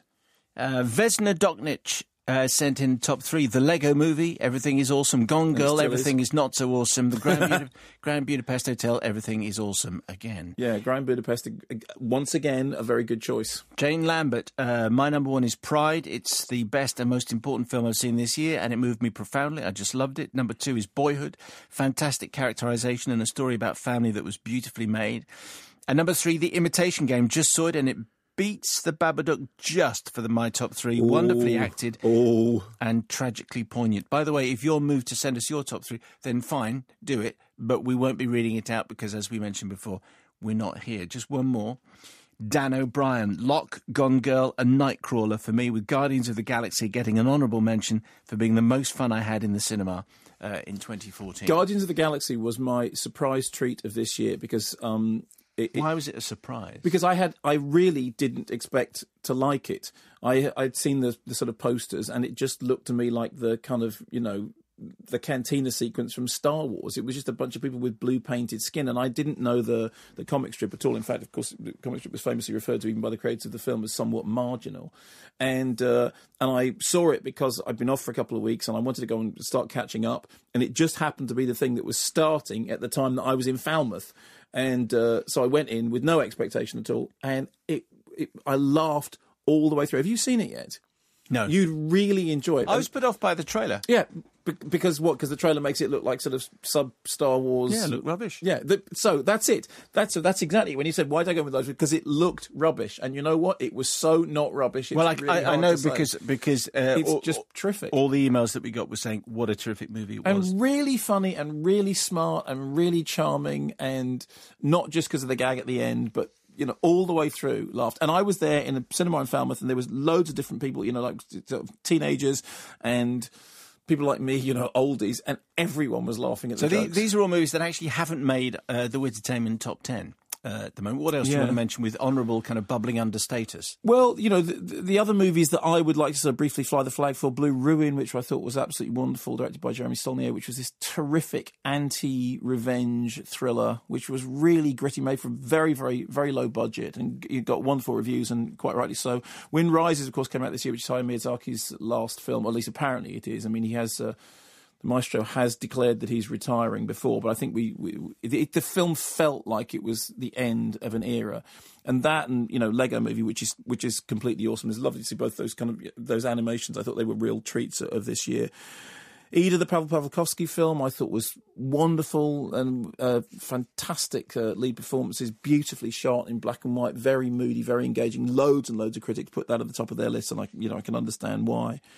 There was a lovely documentary out this year that didn't make it into the top 10, our top 10, which is called The Possibilities Are Endless, which was this beautiful love story. And it's really the film about Edwyn Collins, the singer-songwriter and former frontman of Orange Juice, who were one of my favourite bands. I remember seeing Orange Juice on stage at the Hacienda. I know I've said this before, but it was so brilliant. They all ran on stage, and Edwyn Collins played this chord on his big clangy guitar, and then he turned around to the band and said, "Shall we tune up?" Thought not. And then they just played the rest of the set like that. And it's this. And the great thing about your anecdotes is people kind of join in. They do, I know. They become more familiar with them. They know how That's they're all going to go. Imagine what it's like living in my house. And anyway, so this is a documentary about his recovery from a stroke, and it is a wonderful love story. It's about, it's on the one hand, it's a sort of voyage through his mind and through his past. On the other hand, it's this beautiful portrait of his relationship with his wife, who just seems to be, his absolute rock. And I haven't seen a more charming screen couple this year. Loved Leviathan, thought it was, bleak and challenging and difficult. I know that's not one that you rushed out to see, but again, I wasn't alone in it. No, I think I didn't go and see it precisely because of the way you reviewed it. And the other thing that I just wanted to quickly fly the flag for was Life itself. And I understand that a documentary about a film critic is not perhaps something that most people would leap at and think, okay, obviously that's something I want to go and see. And obviously I'm biased because I'm interested in the future of film criticism, and I admired Ebert for so long, and it was a terrible loss to the world of film criticism. But Life itself is this brilliantly life-affirming documentary that, on the one hand, does have footage from his later life when he was struggling with terrible ill health. And yet it's about his passion for cinema, and it's about the relationship that he has with his family, who just, again, seem to be the centre of his universe. And it's about the way that Ebert thought that watching film was a way of discussing ideas. People sitting in a cinema together watching a movie. There's a lovely moment in it in which he does these things. He does screenings of movies, and he says, at any moment you like, you can shout out, "Stop," and we'll halt the film and we'll talk about what's on screen. He says, we do this every year. And every year somebody shouts "stop," and we stop on a scene, and then we find something new and fascinating and brilliant. It's not there, but we find it anyway. Just, it's, from a film critic's point of view, he's a really, he's up there with the very best of them. I agree with that. You agree with that? I absolutely agree with that. And a cinematic release which was probably quite difficult to find. Well, funnily enough, it got a lot of interest. A lot of stuff was written about it, and I think it did play quite a few cinemas. But you had to go. So, it wasn't like Transformers 4, sort of playing it every really. But no, it wasn't. No. But if you haven't seen it, do track it down. It's really, really wonderful. If only to hear, Ebert and Siskel arguing about movies. I mean, who would have thought the idea of two grumpy old blokes arguing about films? I know. Would have worked. At Christmas, in your house? Yes.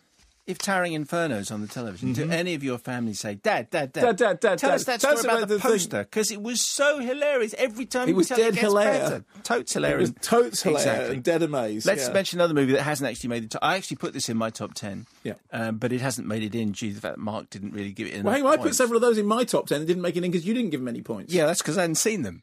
Anyway, here's a movie that we both saw. It's called Democracy, Simon. I know, that's my problem with Democracy. Anyway, Gone Girl. Stalinist. Let's talk about Gone Girl. Excellent reversal of roles. Yes, exactly. Because I hadn't read the book. I'm the only person, I think, in the world who hadn't read the book. What a fantastic way to go in to see Gone Girl and not actually know which way it's going to go. And I will remember this movie for a whole number of reasons, but partly because when David Fincher comes on the show, we can't really talk about it at all because you just give stuff away. Yeah. That's the way it goes.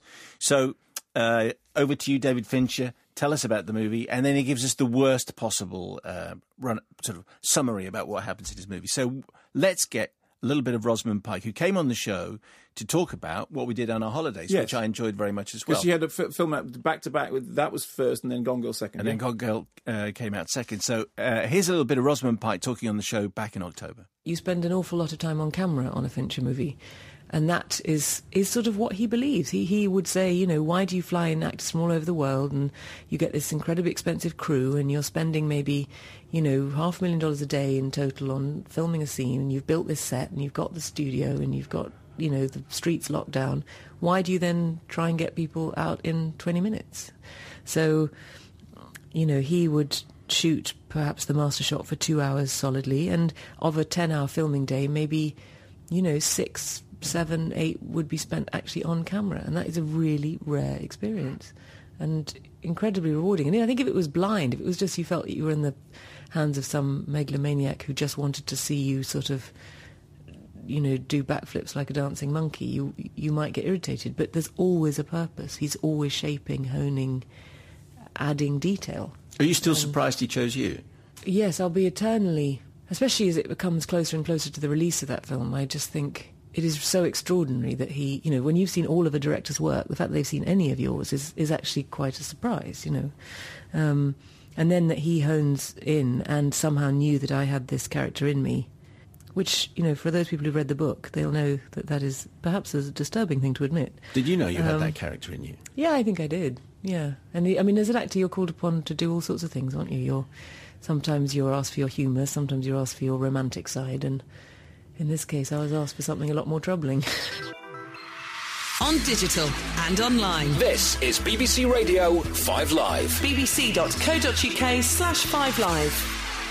Rosamund Pike talking about Gone Girl, and do you think that will be considered? Well, clearly it was a hit movie. Would they wanted it to dominate the box office for a little bit longer? Do you think? Yes, it's funny. It really divided people. Certainly, when it was first seen, the first response to it was loads of people said, "Oh, this is going to top, you know, all the critics' lists," and it's going to. Of course, it hasn't. And I mean, I liked it very much. But it is interesting how much it divided people, because we had, you know, mail afterwards for weeks after some people saying, "Oh, yeah, I thought it was absolutely terrific." Some people who just completely hated it. The only other film which did that this year was Mr. Turner, which I thought had a terrific performance by Tim Spall. But for weeks after that film came out, we were getting emails from people. Some of them saying, "Yeah, I thought it was great. I thought Tim Spall was really terrific, and what an interesting take on the art stuff." And other people saying it was boring, and, you know, this is just critics getting up on their soapboxes. Real people don't like this film, and it was really bizarre how divisive those two were. I think, again, how memory is playing tricks on middle-aged people. Wolf of Wall Street, I'd kind of compartmentalised as so long ago.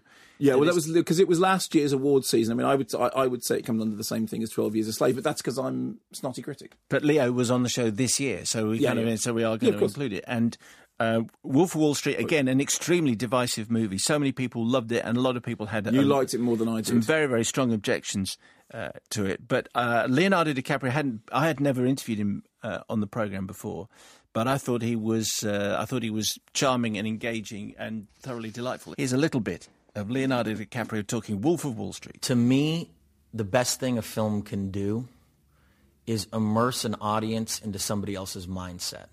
And these people weren't thinking about their victims. They were just a ship that was moving forward, completely consumed with, giving into their own temptations without any regard for the repercussions. We didn't want to take a traditional approach to this film whatsoever. Every time we had an opportunity to give the character some sort of false sense of empathy or sympathy, we strayed away from that. For me, that was very important, because this attitude is rampant in our culture. This represents something that is incredibly modern to me. And Marty said very early on, if you don't try to sugarcoat who these people are and their intentions and show them as authentically as you possibly can, then audiences will go along with you on that journey.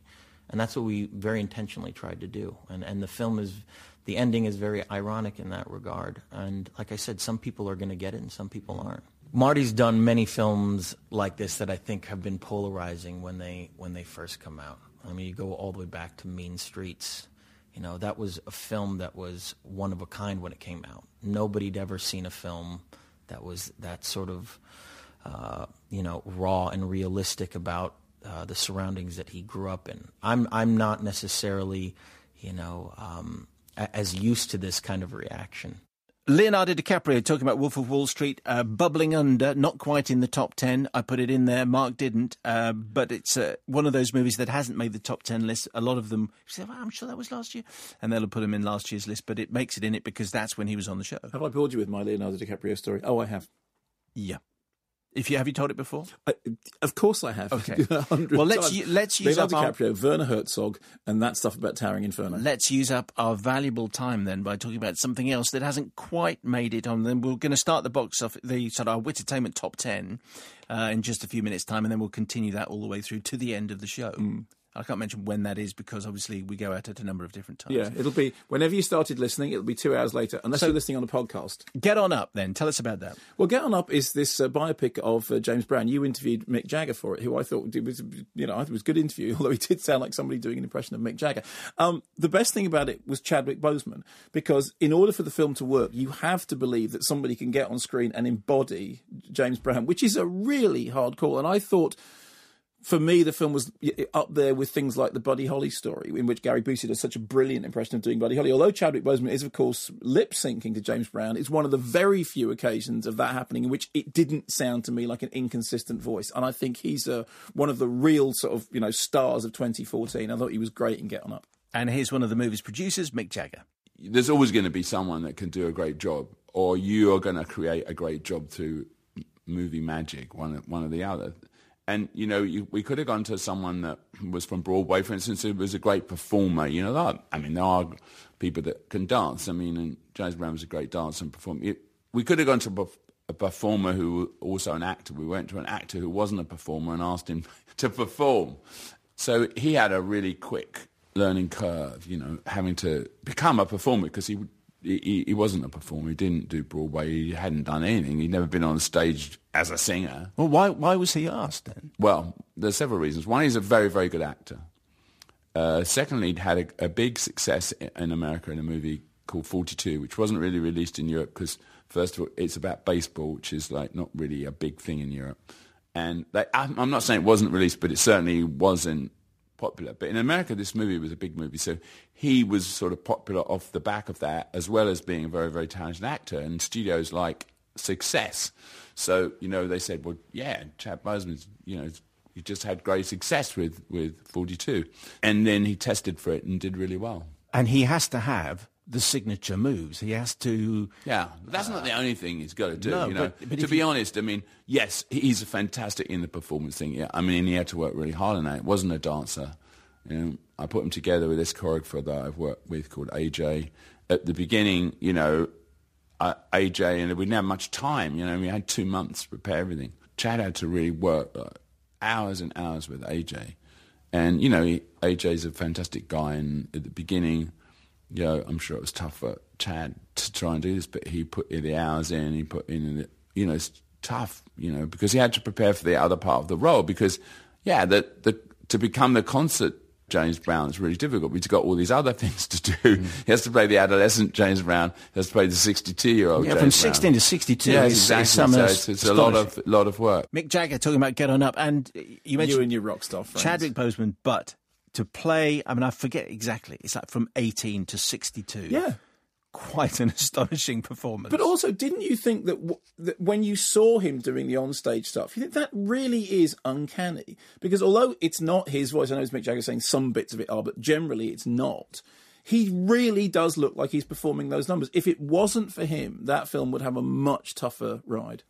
So the Wittertainment Top 10 then compiled by the two-man voting select committee. Yes. A combination of our votes. And and who would have thought, if you'd looked at this chart from some kind of distance, that Paddington was going to be in the top 10, but it's number 10. And I imagine that as people are listening to this program Off now, to see it. They're off to see it now because it's still doing very well. The astonishing thing about Paddington was how many people thought in advance, oh, it's going to be a letdown, oh, it's going to be a disappointment. We all grew up with Paddington. We all grew up reading the books. People of my age and your age, similarly, probably grew up watching the television program in the 1970s, which was that really strange mixture of stop-motion model animation of Paddington and then the cartoon stuff behind him and Michael Horden's voice. And then we'd heard all the stories about Colin Firth and he was going to be the voice and then he wasn't the voice and then Nicole Kidman came on the programme and, talked about it was too scary for her kids. All these signs were saying it's going to be a catastrophe. And then not only was it not a catastrophe, but it was really sweet and funny and charming. And it is worth seeing again. In fact, I shall intend to see it You probably have seen it for Yep. a second time by the time this is going out. So in the Wittertainment Top 10, Paddington is there at number 10. Just to repeat, don't send us your correspondence because we won't be able to react to it because we ain't here. Number 9, The Golden Dream. See, this is one of my favourites of the year. This is directed by Diego Camot Diaz, who first cut his teeth working for Ken Loach on Land and Freedom, and it's an extraordinary story about young people, young migrants, making this really harrowing and difficult journey from Guatemala to across the US border. And the film was based on a number of interviews that the filmmakers did with, getting the experience of real-life migrants, hundreds of interviews. And they've then sort of turned this into a fictionalised film, but a film which is absolutely rooted in reality in the same way that the very best Ken Loach dramas are. It's incredibly moving. I mean, a really sort of breathtaking film. I've seen it a couple of times now, and the second time, if anything, it's more powerful. It feels like a really urgent, important story. It has the tang of authenticity about it. It swept the boards at Mexico's Ariel Awards earlier on this year, and deservedly so. If you haven't seen it, it's one of those movies that could easily have slipped under your radar, but it's really, really well worth checking out. It's called The Golden Dream by Diego Camot Diaz, and it's really something. And is it, again, I know we mentioned this a lot in the programme anyway, but as far as distribution is concerned, is it one of those that, if you sort it out, you're going to be fine, but actually it's going to be a struggle? I suspect that most people will end up watching it on DVD, but you know what? That's absolutely fine. Watch it how you can. It's the way distribution works in the UK nowadays, it is very easy to sometimes think the only thing that is available is blockbuster movies in multiplex cinemas. There are independent cinemas thriving all over the country, but you have to make a little bit more effort to find stuff there. And, some people, their nearest art house cinema is 40, 50, 60 miles away. And if that's the case, that's why I think simultaneous distribution is the future. If you can't get to a cinema, being able to watch something streaming is very, very important, or on DVD. Thank you for your top threes. Ollie Ryder says, at number 3, The Raid 2, a gripping mobland story with violent fight scenes so immaculately crafted it's almost like watching art. Number 2, Digging Up the Marrow, caught at Fright Fest and blew everything else at the festival away for being both genuinely terrifying and funny. Adam Green is a horror director of the people, and it is only the found footage film to genuinely make you suspend disbelief. Number 1, Guardians of the Galaxy. Simply put, it was the most fun you could possibly have in the cinema. That phrase keeps on coming up time and time again. A non-stop thrill ride with a cast of unique characters with stunning action set pieces, and yet with its tongue firmly in cheek, with some painfully funny and endlessly quotable lines of dialogue. A future classic, and was already putting Episode 7 in the shadows before it's even released, and then concludes Ooga Chaka, which presumably, if you've seen it... Yeah. Well, yes, because it's that piece of music. It makes sense, doesn't it? Yeah, absolutely.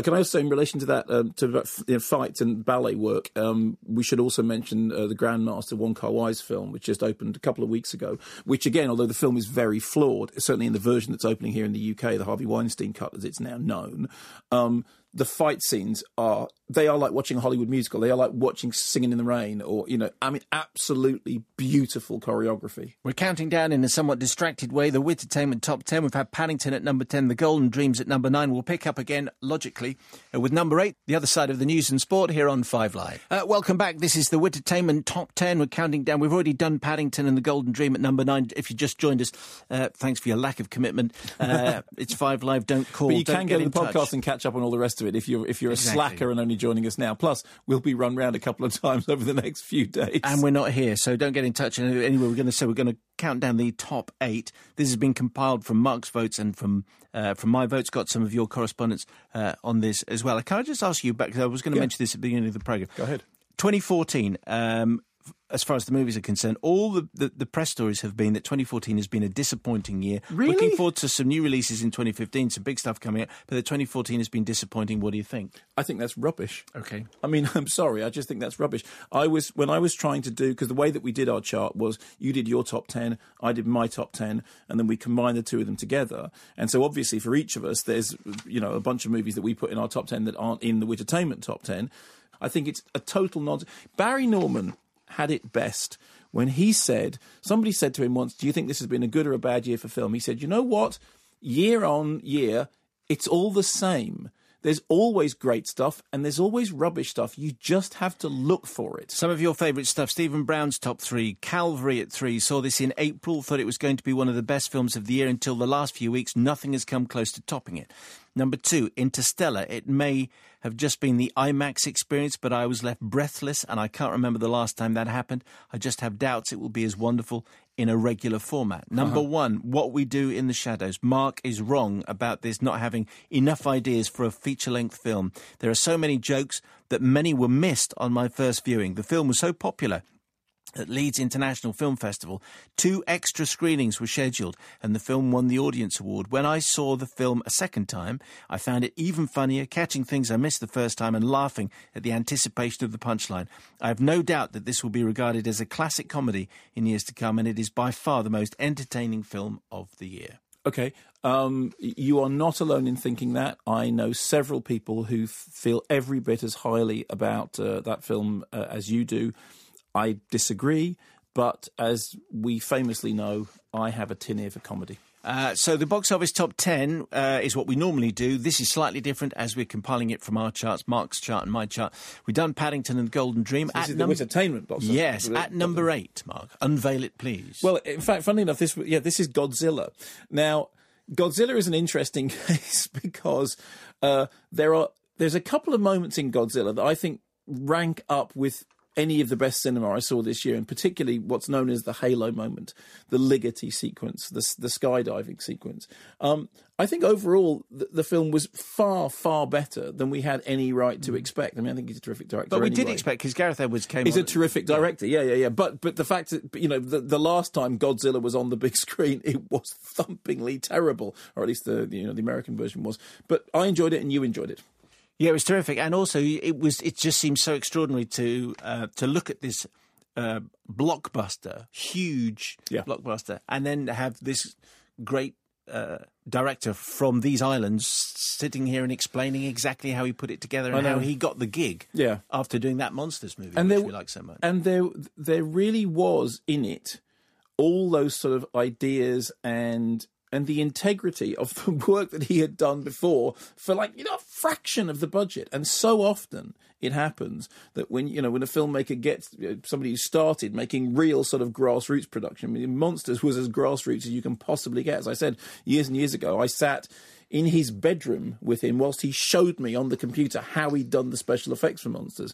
Well, in the case of Godzilla, it's a whole new box of tricks, and there's that lovely story about going to Andy Serkis in order to kind of be able to understand how to get more sympathy for Gojira himself. But, it's a great big blockbuster movie which has got brains and spectacle. I mean, that Halo sequence is one of the most exciting things I saw this year. Gareth Edwards then directing Godzilla. We spoke to him back in May. Number 7. Well, number 7 is one of my favourites of the year, certainly. It would have been in my top 5 is Frank. And when I got to halfway through the year, in fact, this was my favourite film of the year, which is just another demonstration of just how good a year it's been, because there's been so much good stuff since June.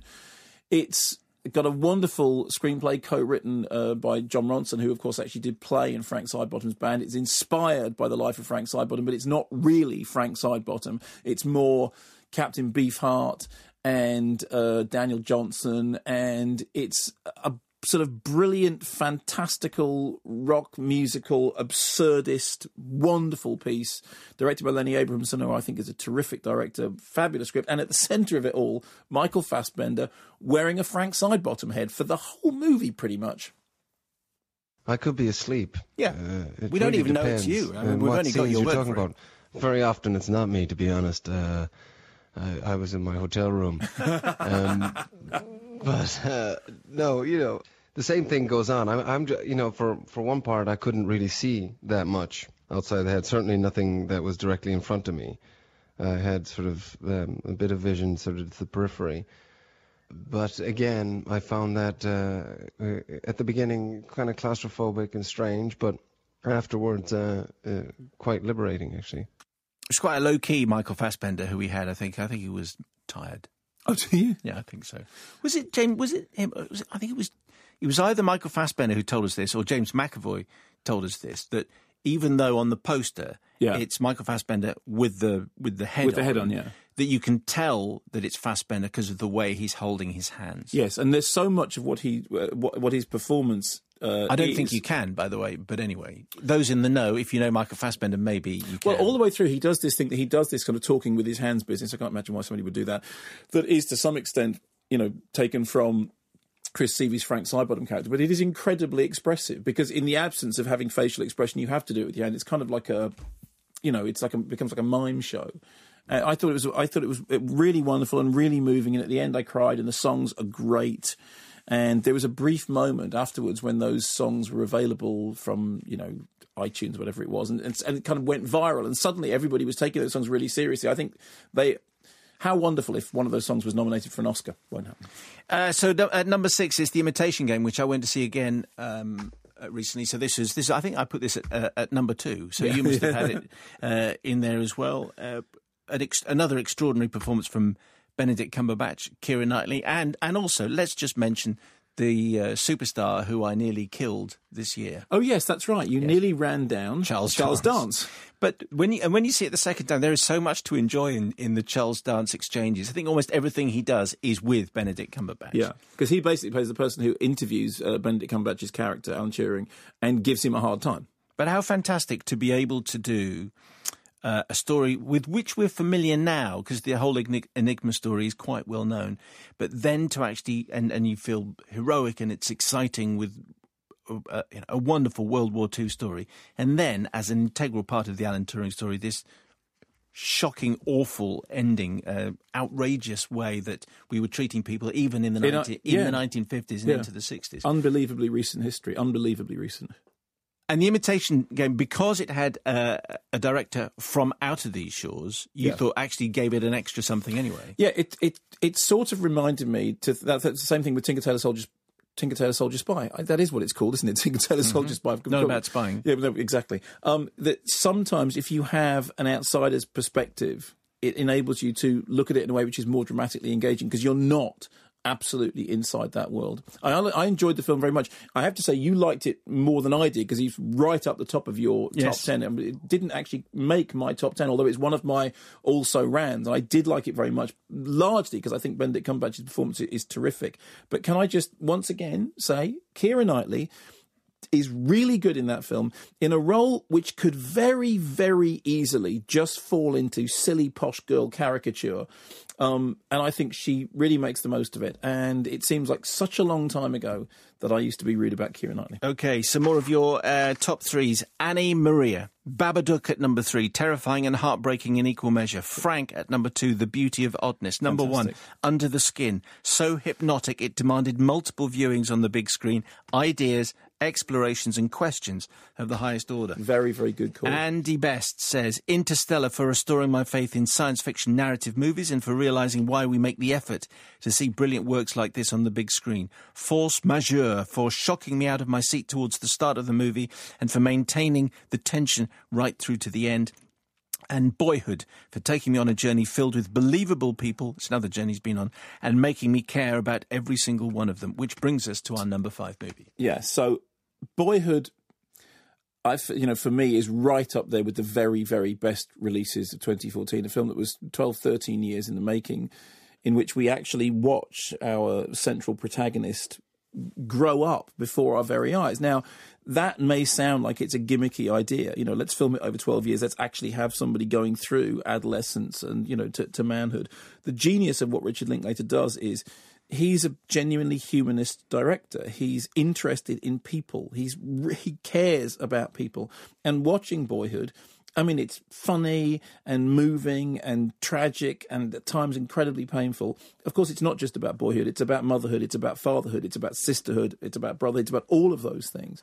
But right at the heart of it is this sense that Richard Linklater, who, almost more than any other director working at the moment, certainly in America, is really fundamentally concerned with people, and he likes people and he cares about his characters. And after 3 episodes, thing with Boyhood was it was almost exactly the same length as that wretched Michael Bay Transformers movie, which just seemed like you were in there for 100 years. In the case of Boyhood, the time just flew by. Wonderful, wonderful film. And is only at number 5, I'd say, because I didn't see it, so therefore I haven't voted for it. But, no, sure. But I did. This is one of the reasons that my vote should count for less. No, I disagree. This is democracy. This is how it works. Anyway, but Boyhood has made so many top 3s. Here's another one, Craig Campbell. Nightcrawler was really interesting, different and challenging.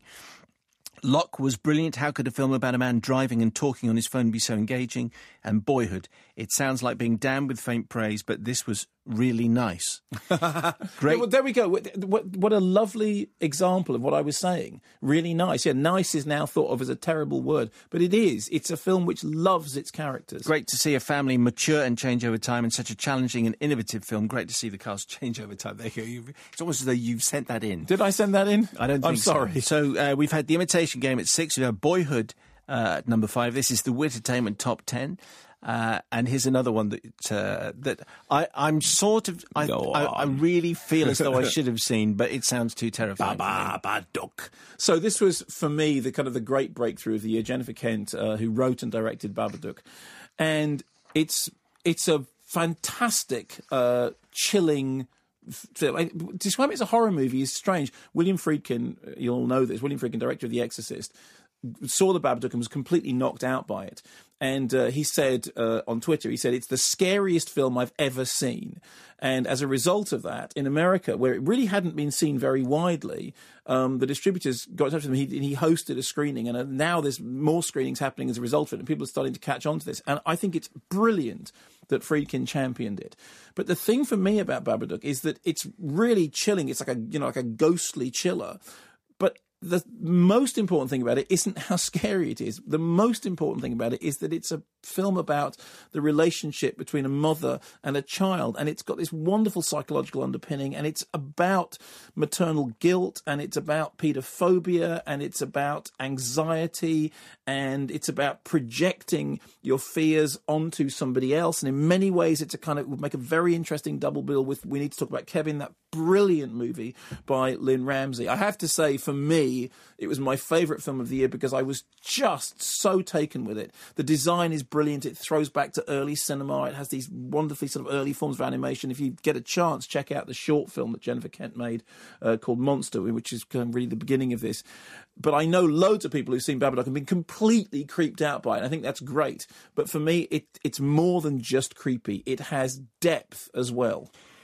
So we'll do the top 3 for you in just a moment. David Grice's top 3. Gone Girl, slick and twisted thriller that proves that Fincher is still a major player in the film business. 2, The Raid 2, brutal, nasty, artful, perfectly choreographed, and one hell of a thrill ride. I'm praying Mark has seen it by now. I haven't. Keep praying. And number 3, Interstellar, highly ambitious but more than enough breathtaking visuals and impressive ideas to give it credit despite the questionable ending. And honourable mentions to the Lego Movie and Edge of Tomorrow, which I also thought was a terrific film, and Tom Cruise sort of playing against. Yeah, or as it's now called on DVD, Live, Die, Repeat. Live, Die, Repeat, : Edge of Tomorrow. Oh, is that right? Yeah, which, as Dave Norris points out, it was the original title before it became... But it was one of the very few cases in which a major A-list star movie was effectively retitled for DVD recently. OK, so here's our top 3 then. At number 3, it's Belle. And you and I both loved this equally. I think Amra Sanji's brilliant. She did such a fantastic job with this. And the amazing thing about it is that it's inspired by a true life story. I mean, obviously they've had to fill in a lot of the detail because very little is known about Dido Elizabeth Bell, but it's a film about the end of slavery, which somehow manages to bring the charm of an Austen-esque period drama and a discussion about gender equality into this true life story with fantastic performances. And it was gripping and important. And, of course, in America, it was championed by Oprah Winfrey. And in some of the cinemas that it played in America, on a screen-by-screen basis, it outsold the Spider-Man competition. And good for it. And let's hear some Tom Wilkinson then, because he came on the show and he was with with Amarasanti. Yes, with Amarasanti. And here he is talking about the nature of the developing and changing relationship between Bell and Lord Mansfield, who is Tom Wilkinson, and how that impacted on his ruling as the crucial court case of the Zong massacre in the movie. It's not clear what you, and nor should it be clear, what you see over the course of the movie is the sort of developing love and respect that Lord Mansfield has for Dido. I mean, she becomes his assistant. She's very competent. She's politically very passionate, which he is. You don't quite see. He observes it without sort of endorsing it. And then, towards the end of the movie, or at the very end of the movie, you see somehow how his relationship with Dido may have influenced his judgment on this insurance case. But it's never explicit, and nor should it be. But what's interesting is that relationship. It's a good relationship, and it's beautifully done in the film. And that extraordinary discovery, which I'm sure filmmakers and screenwriters just live every day to try and stumble upon, a story whereby the Chief Justice in this country, like the top judge, who's sitting on this really complex case, which is going to lead to ultimately the abolition of slavery in the UK. And he has this woman, he calls him Dido, that's the Bell, growing up in his house, who he's bringing up as effectively one of his daughters. What a discovery that is. I know. In the Wittertainment Top 10, at number 2, it is Interstellar. Tell me what you liked so much about Interstellar. I thought the performances were fantastic. I thought it was extremely moving. It was very powerful. And as a number of our listeners have pointed out, it's not... Well, it came out in the interview that we did with Chris Nolan. It is about space, but it's not really about space. And if you've suffered any kind of separation or loss in your life, that's what people were writing to us. I mean, you're either blown away by the IMAX, or you might have thought it was boring, or you didn't like the ending.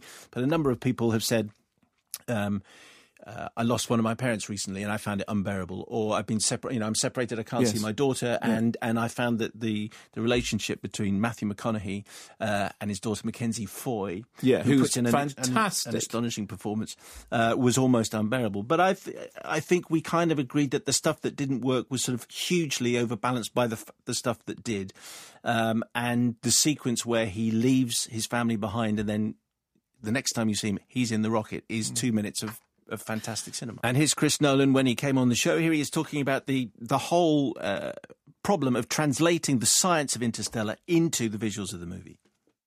Kip Thorne's done a lot of writing about wormholes and about the possibility of their existence.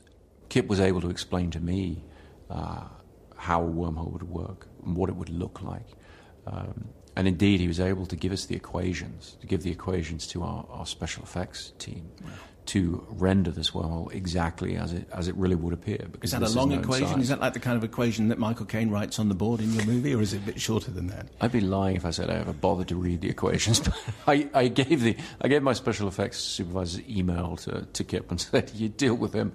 What I did is I looked at what the results would produce, because obviously as a filmmaker and a storyteller, that has to trump everything for me. And I did warn them. Well, I said, look, you can use these real equations, you can use the real science, but if it's not comprehensible to the audience visually, if it doesn't look like something really exciting that we want to see, we're going to have to manipulate that. But what happened was, both in the case of the wormhole, and indeed when we did that same process with the black hole that appears in the film, both of these phenomena, when the real science unveiled what these things would really look like in the real world, they look incredible. I mean, beyond anything I could have conceived of, or my production designer could have conceived of.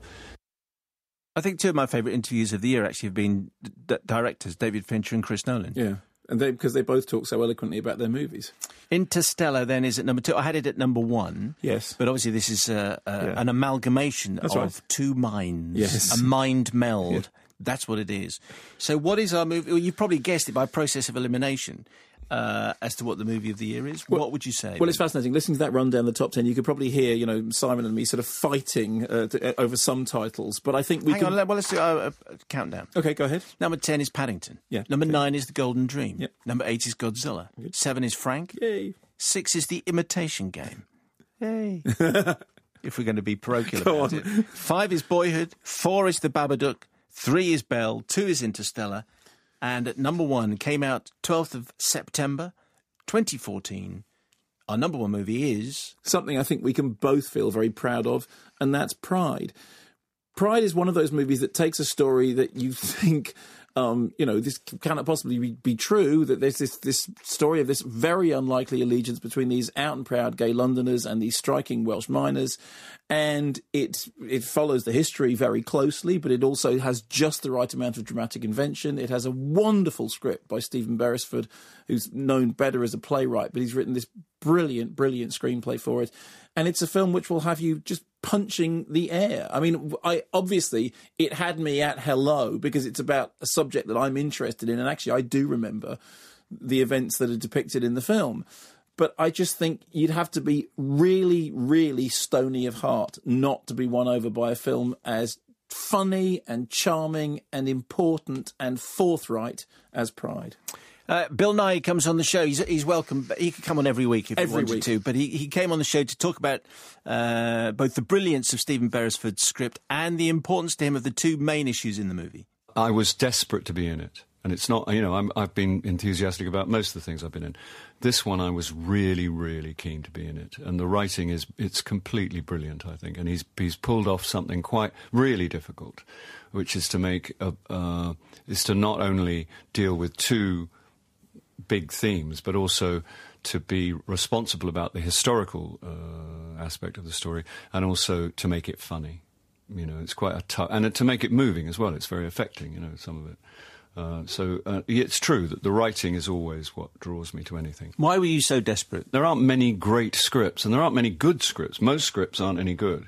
You are accustomed to sitting down with a script and you get halfway through and you think this is not going to make a good film. With this one, it was really, really obviously going to make a great film.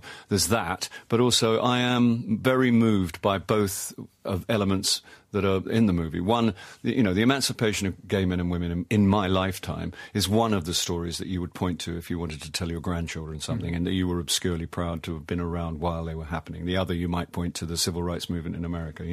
Those were the things that, on our watch, as it were, those were the developments which would fill you with pride. So there was that, and also the miners' strike, which was an enormous event in my middle years, and something that was not entirely well represented at the time, and certainly not from the point of view of the families.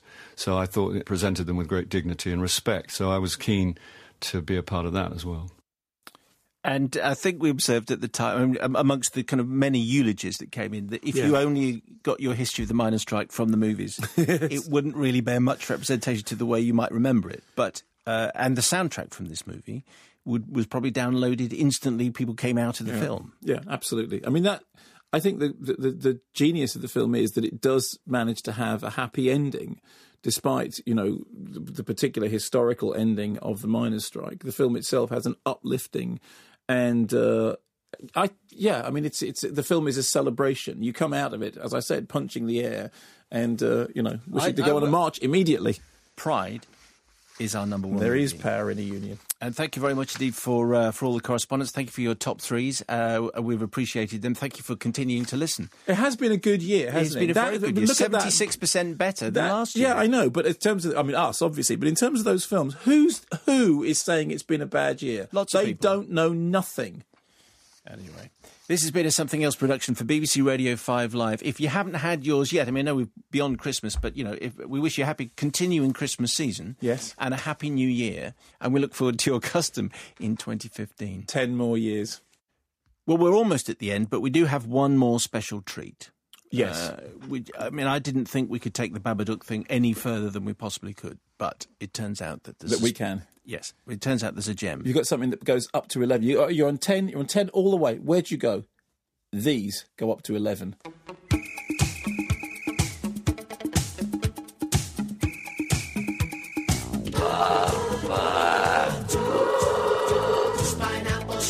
tree.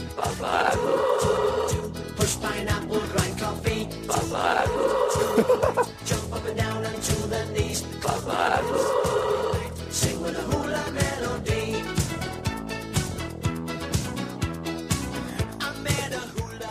I think that's more scary than me talking in a Pinky and Perky voice. No, nothing is actually more scary than you talking in a Pinky and Perky voice and telling the listeners you're going to be round their bins at 3 o'clock. But can we just once more? Just once more. Go on. Just indulge us.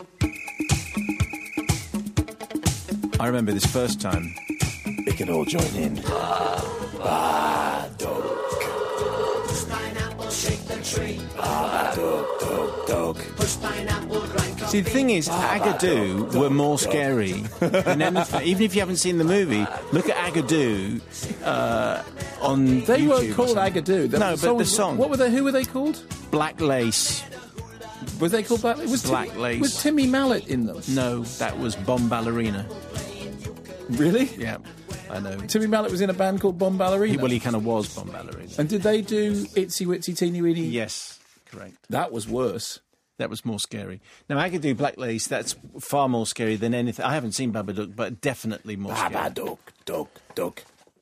Can I wish you a Happy New Year? You can. Okay. And can I wish you 10 more Happy New Years? 10 more Happy New Years on this earth? No, in the radio studio with me. Very good. Thank you very much indeed for listening. Thank you for downloading us yet again. We'll try and be better next year. Doc. On digital and online. This is BBC Radio 5 Live. bbc.co.uk/5live.